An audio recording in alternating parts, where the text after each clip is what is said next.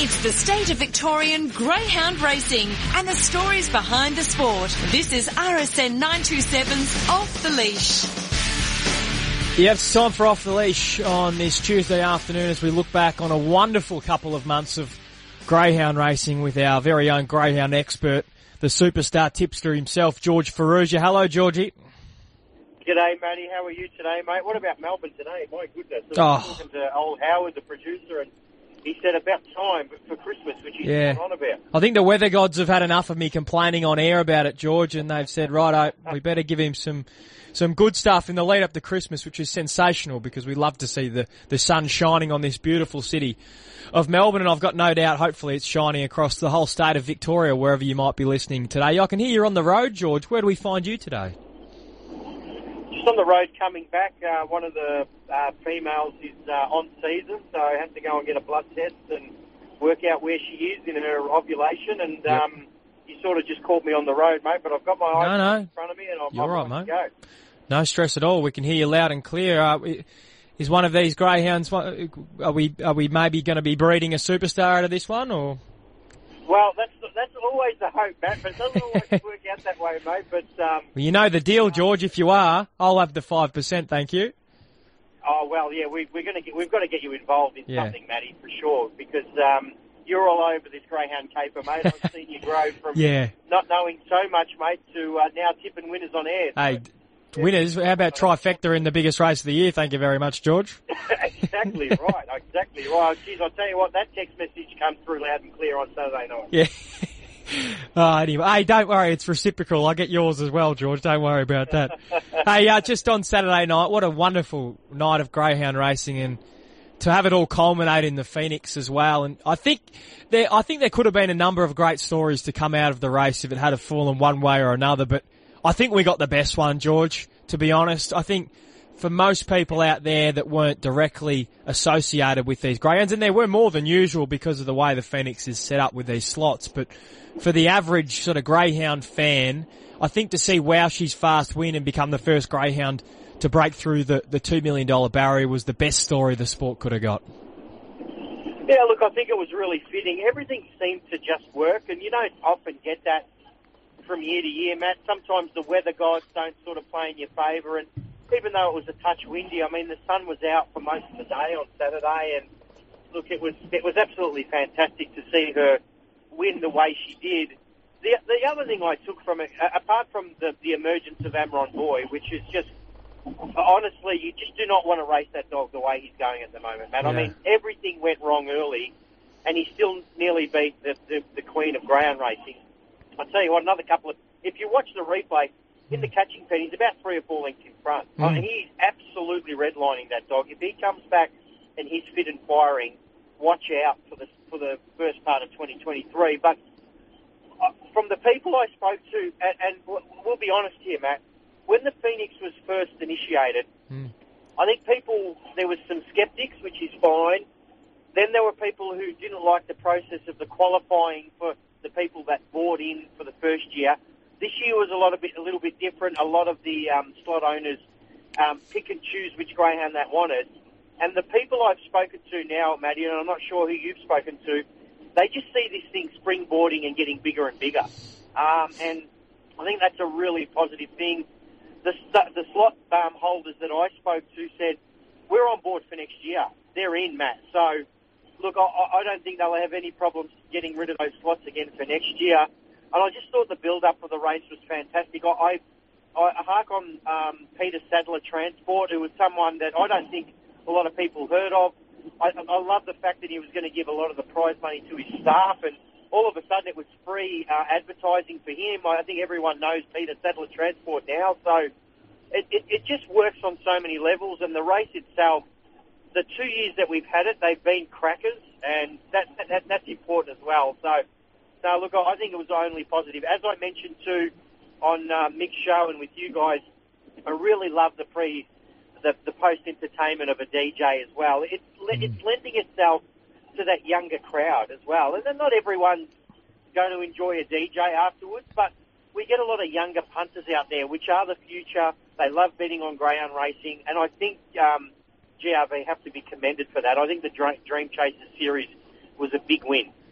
Yeah, no, I totally agree, George, on that point around making it that sort of party-like atmosphere. I think if you're going to run this race at that particular time of the year, a week out from Christmas in the midst of summer, hopefully anyway, with some good weather, you want to attract that sort of crowd who are going there to have a really good time, to have a bit of a party and let their hair down. And that was what resonated when you were watching it on the television on Saturday night. It certainly came through the screen that there was that vibe on course. And that's the other thing as well, George, that I think's been so fantastic about this whole Dream Chasers Festival is the coverage of greyhound racing and the exposure that it's got on racing.com. Where I was on Saturday night, I was at a family Christmas sort of thing, and I guarantee you in any other year, there's no way in the world greyhound racing would have been on the TV all night in front of everyone, but it was on Saturday night because of the great coverage that was on, because of the enormity of the race. There were people around me asking me regularly, when's the $1 million race on? When's this $1 million greyhound race on? And even for those people that aren't directly associated with greyhound racing, that caught their attention in itself.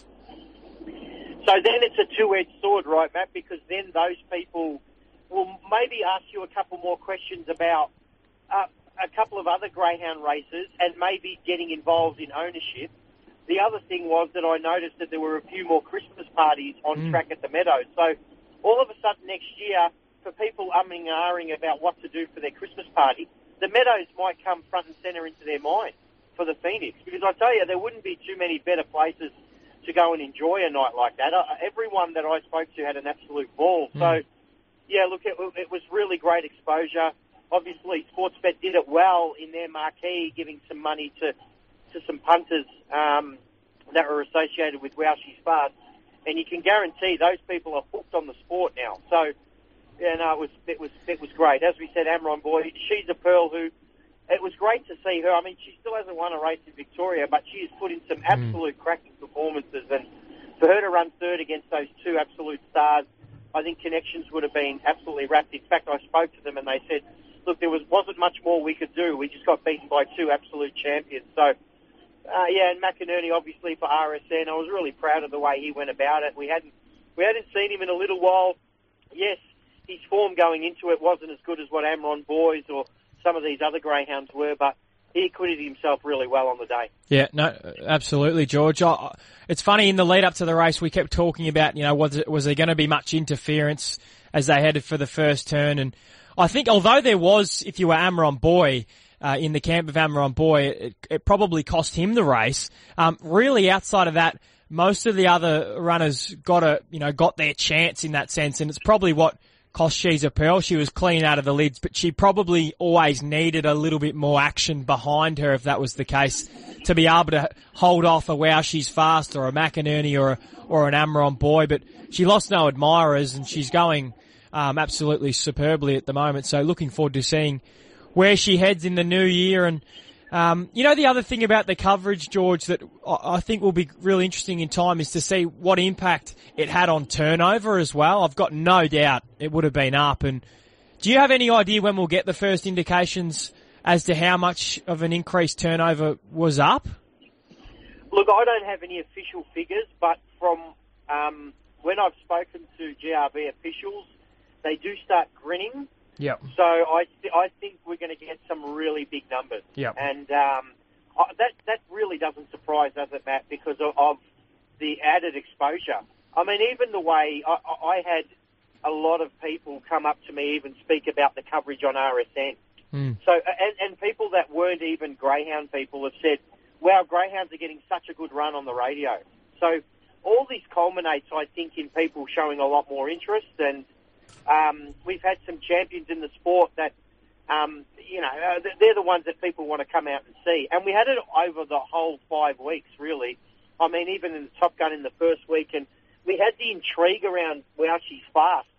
Will she show her best? And obviously at the end, in her crowning glory, she did. But that Melbourne Cup with the emergence of Yachi Bale, there was just such great storylines, and I think it resonated with people. And I think we'll see some very, very big turnover figures. And when they do, we'll make sure we'll get GRB on to discuss them with us on Off the Leash. Yeah, absolutely. And I want to investigate, plans around ensuring that there's more of this coverage in 2023. I'm not saying that it's going to go from 0 to 100 straight away, but, you know, building on what's been done over the last few weeks and months, surely there's an opportunity for a period of time in a short space of time, potentially early in the new year. Maybe it's around the Australian Cup or something like that, where you can do a similar sort of thing. It doesn't always have to be Group 1 racing either, George, I don't think, for it to be impactful and for turnover to be up. I've got no doubt about that. If it was a regular sort of meeting at the Meadows, but it's on TV, I've got no doubt that it would still generate more interest, and you could still promote it, and it would still be on a lot of television screens that have had the gallops on throughout the afternoon. So it presents a wonderful opportunity for greyhound racing.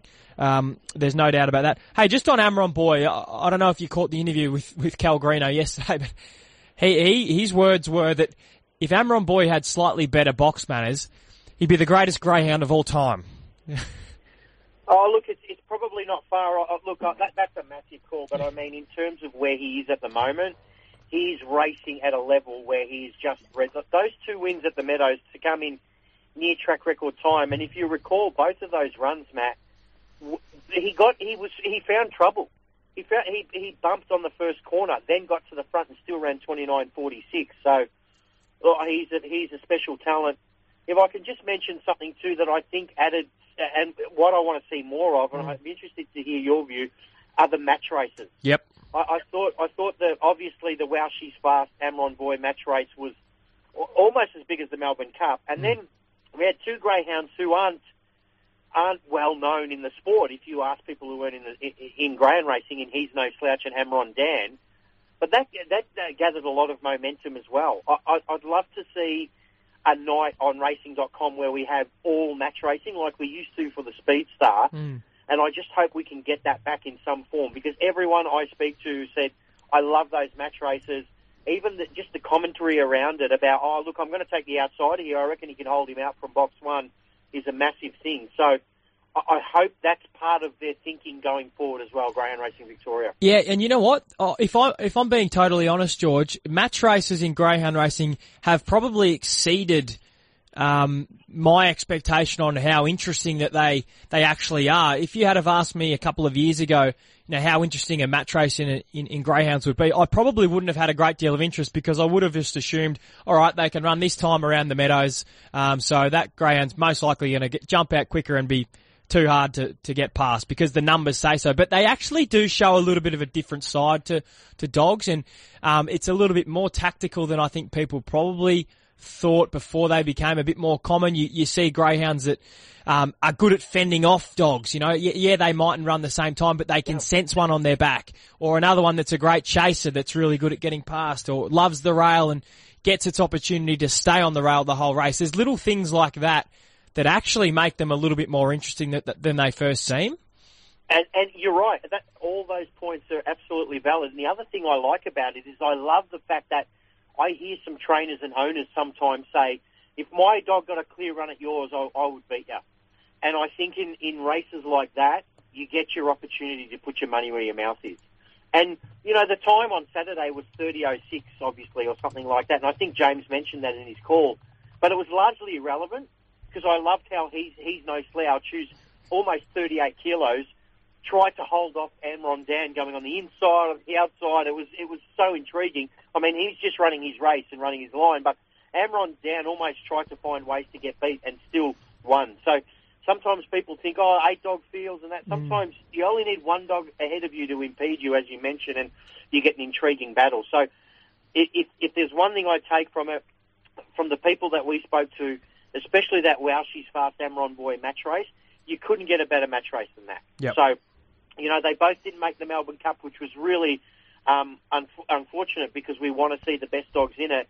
But it sort of worked out better that they weren't, that we got to see them go head-to-head. So really looking forward to what that brings. I'll tell you what, nobody in Australia wants to race Amron Boy in a match race from this point on, Matt, that's for sure. No, you're absolutely right. I don't think they want to come up against him in any race, to be honest, because he's a scary proposition wherever he heads in the new year. Speaking of where they're going in the new year, we had Cal Greeno on yesterday. They're going to take their time with Wow She's Fast and hold off on where that, she'll go next. How much racing do you think she has left in front of her? Well, the beauty is that she's still not 3 years of age. She certainly hasn't been over-raced. So we might see her for another 6 to 8 months. I don't know. If she's racing well enough, they might want to head towards, something this time next year where she's a rising 4-year-old, which is starting to get on a little bit.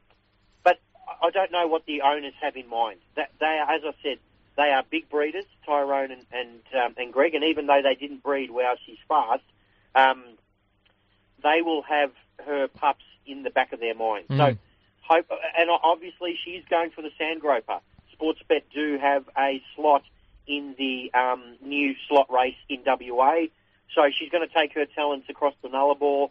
I think that race is in March or April. So there's races like the Golden Easter Egg. Obviously, the Temlee at the Meadows is on in February, where you get a free hit at a Group 1 race, where they can still give her the rest she needs. We might not see her in January. And then she might come back in February for the Temlee straight into an Australian Cup. She's not far away from nearly winning $3 million. So it's funny how life works. She could easily get to that stage, and that's incredible. But I think She's a Pearl, for instance, will kick on to the Paws of Thunder. It's back at her home track, and she'll be saying, "Take me on at my home deck." So at Amron Boy, we spoke to Brooke yesterday. He'll get a little bit of a rest, but he might be one of those greyhounds who thrives on racing, and that after a couple of weeks, he might be driving them mad in the kennel and say, "I want to race." So we might see him before too long as well. That's the other conundrum, isn't it? When you've got the greyhounds going so well, you don't really want to give them too much of a break because you want to keep racing them while they're in form, George, because you never quite know how they're going to come back. Sometimes they can take a bit of time before they return to their best. Even She's a Pearl this year is a perfect example of that. So yeah, we look forward to seeing those greyhounds in the new year. Just last one on Wow She's Fast. With your experience with brood bitches, George, are they any less likely to throw good dogs when they continue to race sort of later, a little bit older compared to other greyhounds at that age? Do you have any association with that at all, or is it a bit of a myth? Yeah, I do. It is the biggest fallacy in greyhound racing. Yep. I'm sorry. I think one of the first brood bitches to be inducted in the GRV Hall of Fame was a greyhound called Floodgate, who had 100 starts. And Matty, you see, Fana Bale's mum had a lot of starts. A lot of really good dogs in America have 150, 160 starts and be good producers.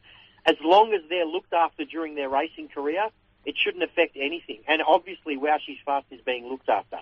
So, for me, it is the biggest. I have seen greyhounds have a handful of starts, and people say, "I'm going to retire them to start," and they're flops. So, absolutely, the only thing, pardon me, is that sometimes you don't want them to get injured, all that sort of stuff. It's a high-octane sport where things can go wrong, and that would be the only reason you do it. But apart from that, if she's still in the mood to race, I see no reason why you don't keep her going. Yeah, well, that's good to hear, because then you've also now got this situation where there is the enticement of huge prize money on offer, and no doubt she would get a slot in Phoenix.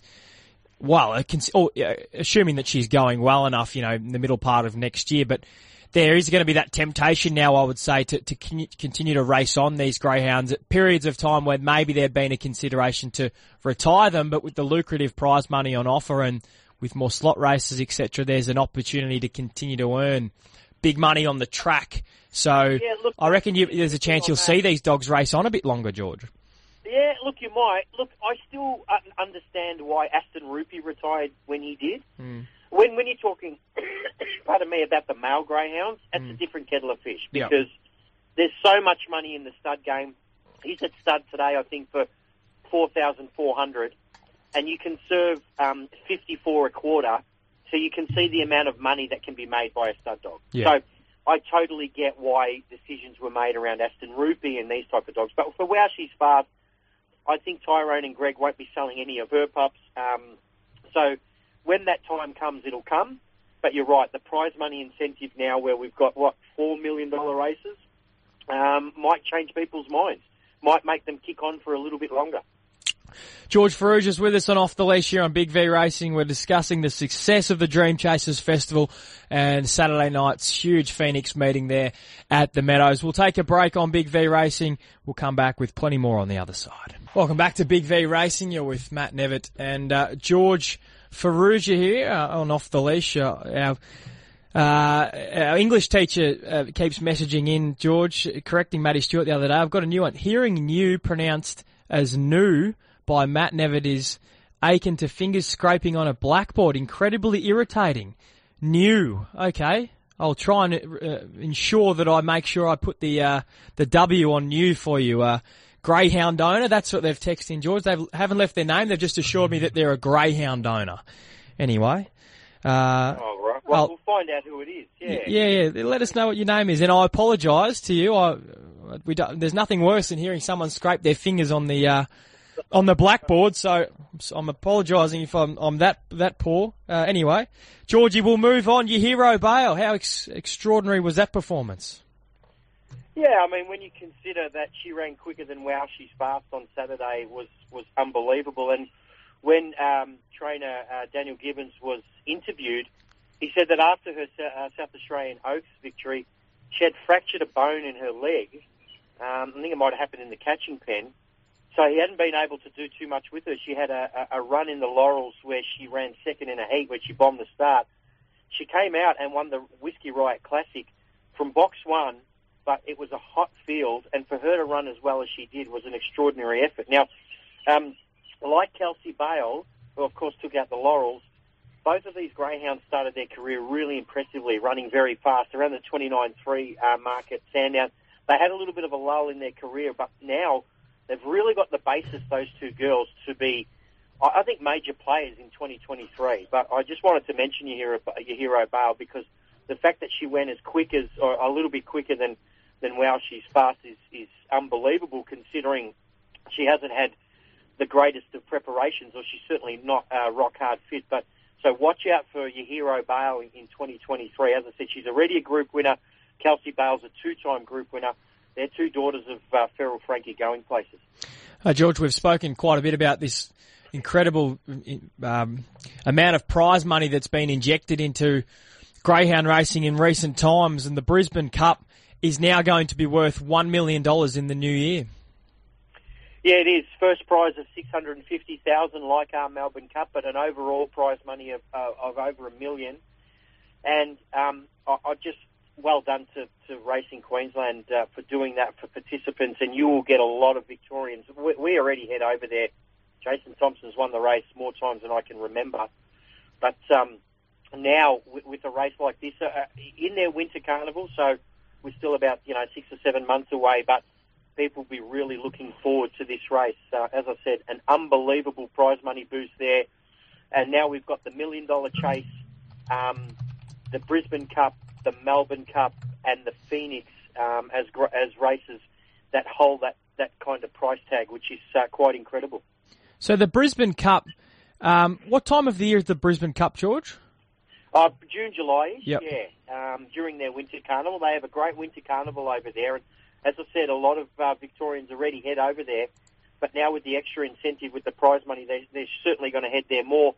Queensland announced an overall prize money boost over overall distances and grades as well. So we just wanted to make that point. I know this is Big V Racing, and we speak about Greyhound Racing Victoria, but Greyhound Racing is actually kicking goals pretty much all over the country. And as I said, it's a race that we've dominated, apart from Queensland trainer Tony Brett, who wins a lot of Brisbane Cups. But it's a race that a lot of Victorian trainers have gone over there and had a lot of success with. Yeah, so it'll be worth $650,000 to the winner, George. So that is a significant increase in prize money, and no doubt, as you pointed out, the Victorians have always continued to send greyhounds up there, and they'll be doing so in the new year because it's going to be worth such an extraordinary amount of money, which is great to see. And you're right, George. What's happening is all these other jurisdictions around Australia are following Greyhound Racing Victoria's lead because they can't afford to actually be left behind.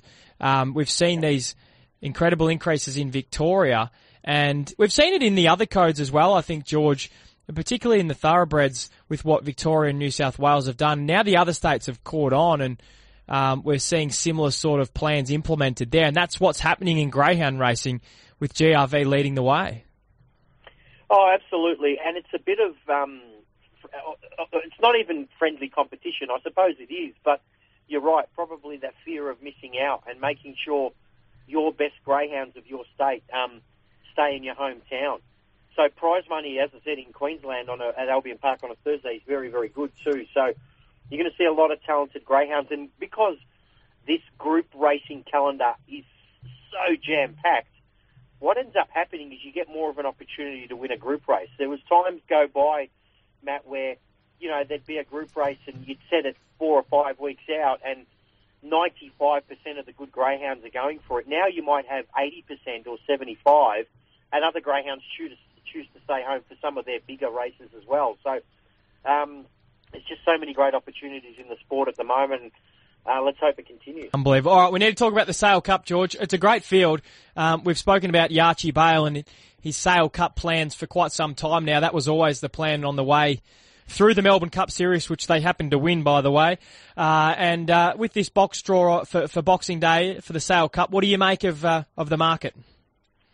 Well, I'm very surprised by it, I have to be honest. I cannot believe Jarek Bale is $7.50. So he was the slowest of the qualifiers, I get that. But if you take away that run, and his run wasn't bad, he worked into the race nicely. The week before, he ran quicker than any of the 4 heat winners this week. He won the race last year. He's a proven big-time performer. And yes, there's speed on the inside, and he isn't drawn the best. But $7.50 and $2.08 a place for Jarek Bale, I think is crazy. I also think that Untapped at $10 is worth a play as well.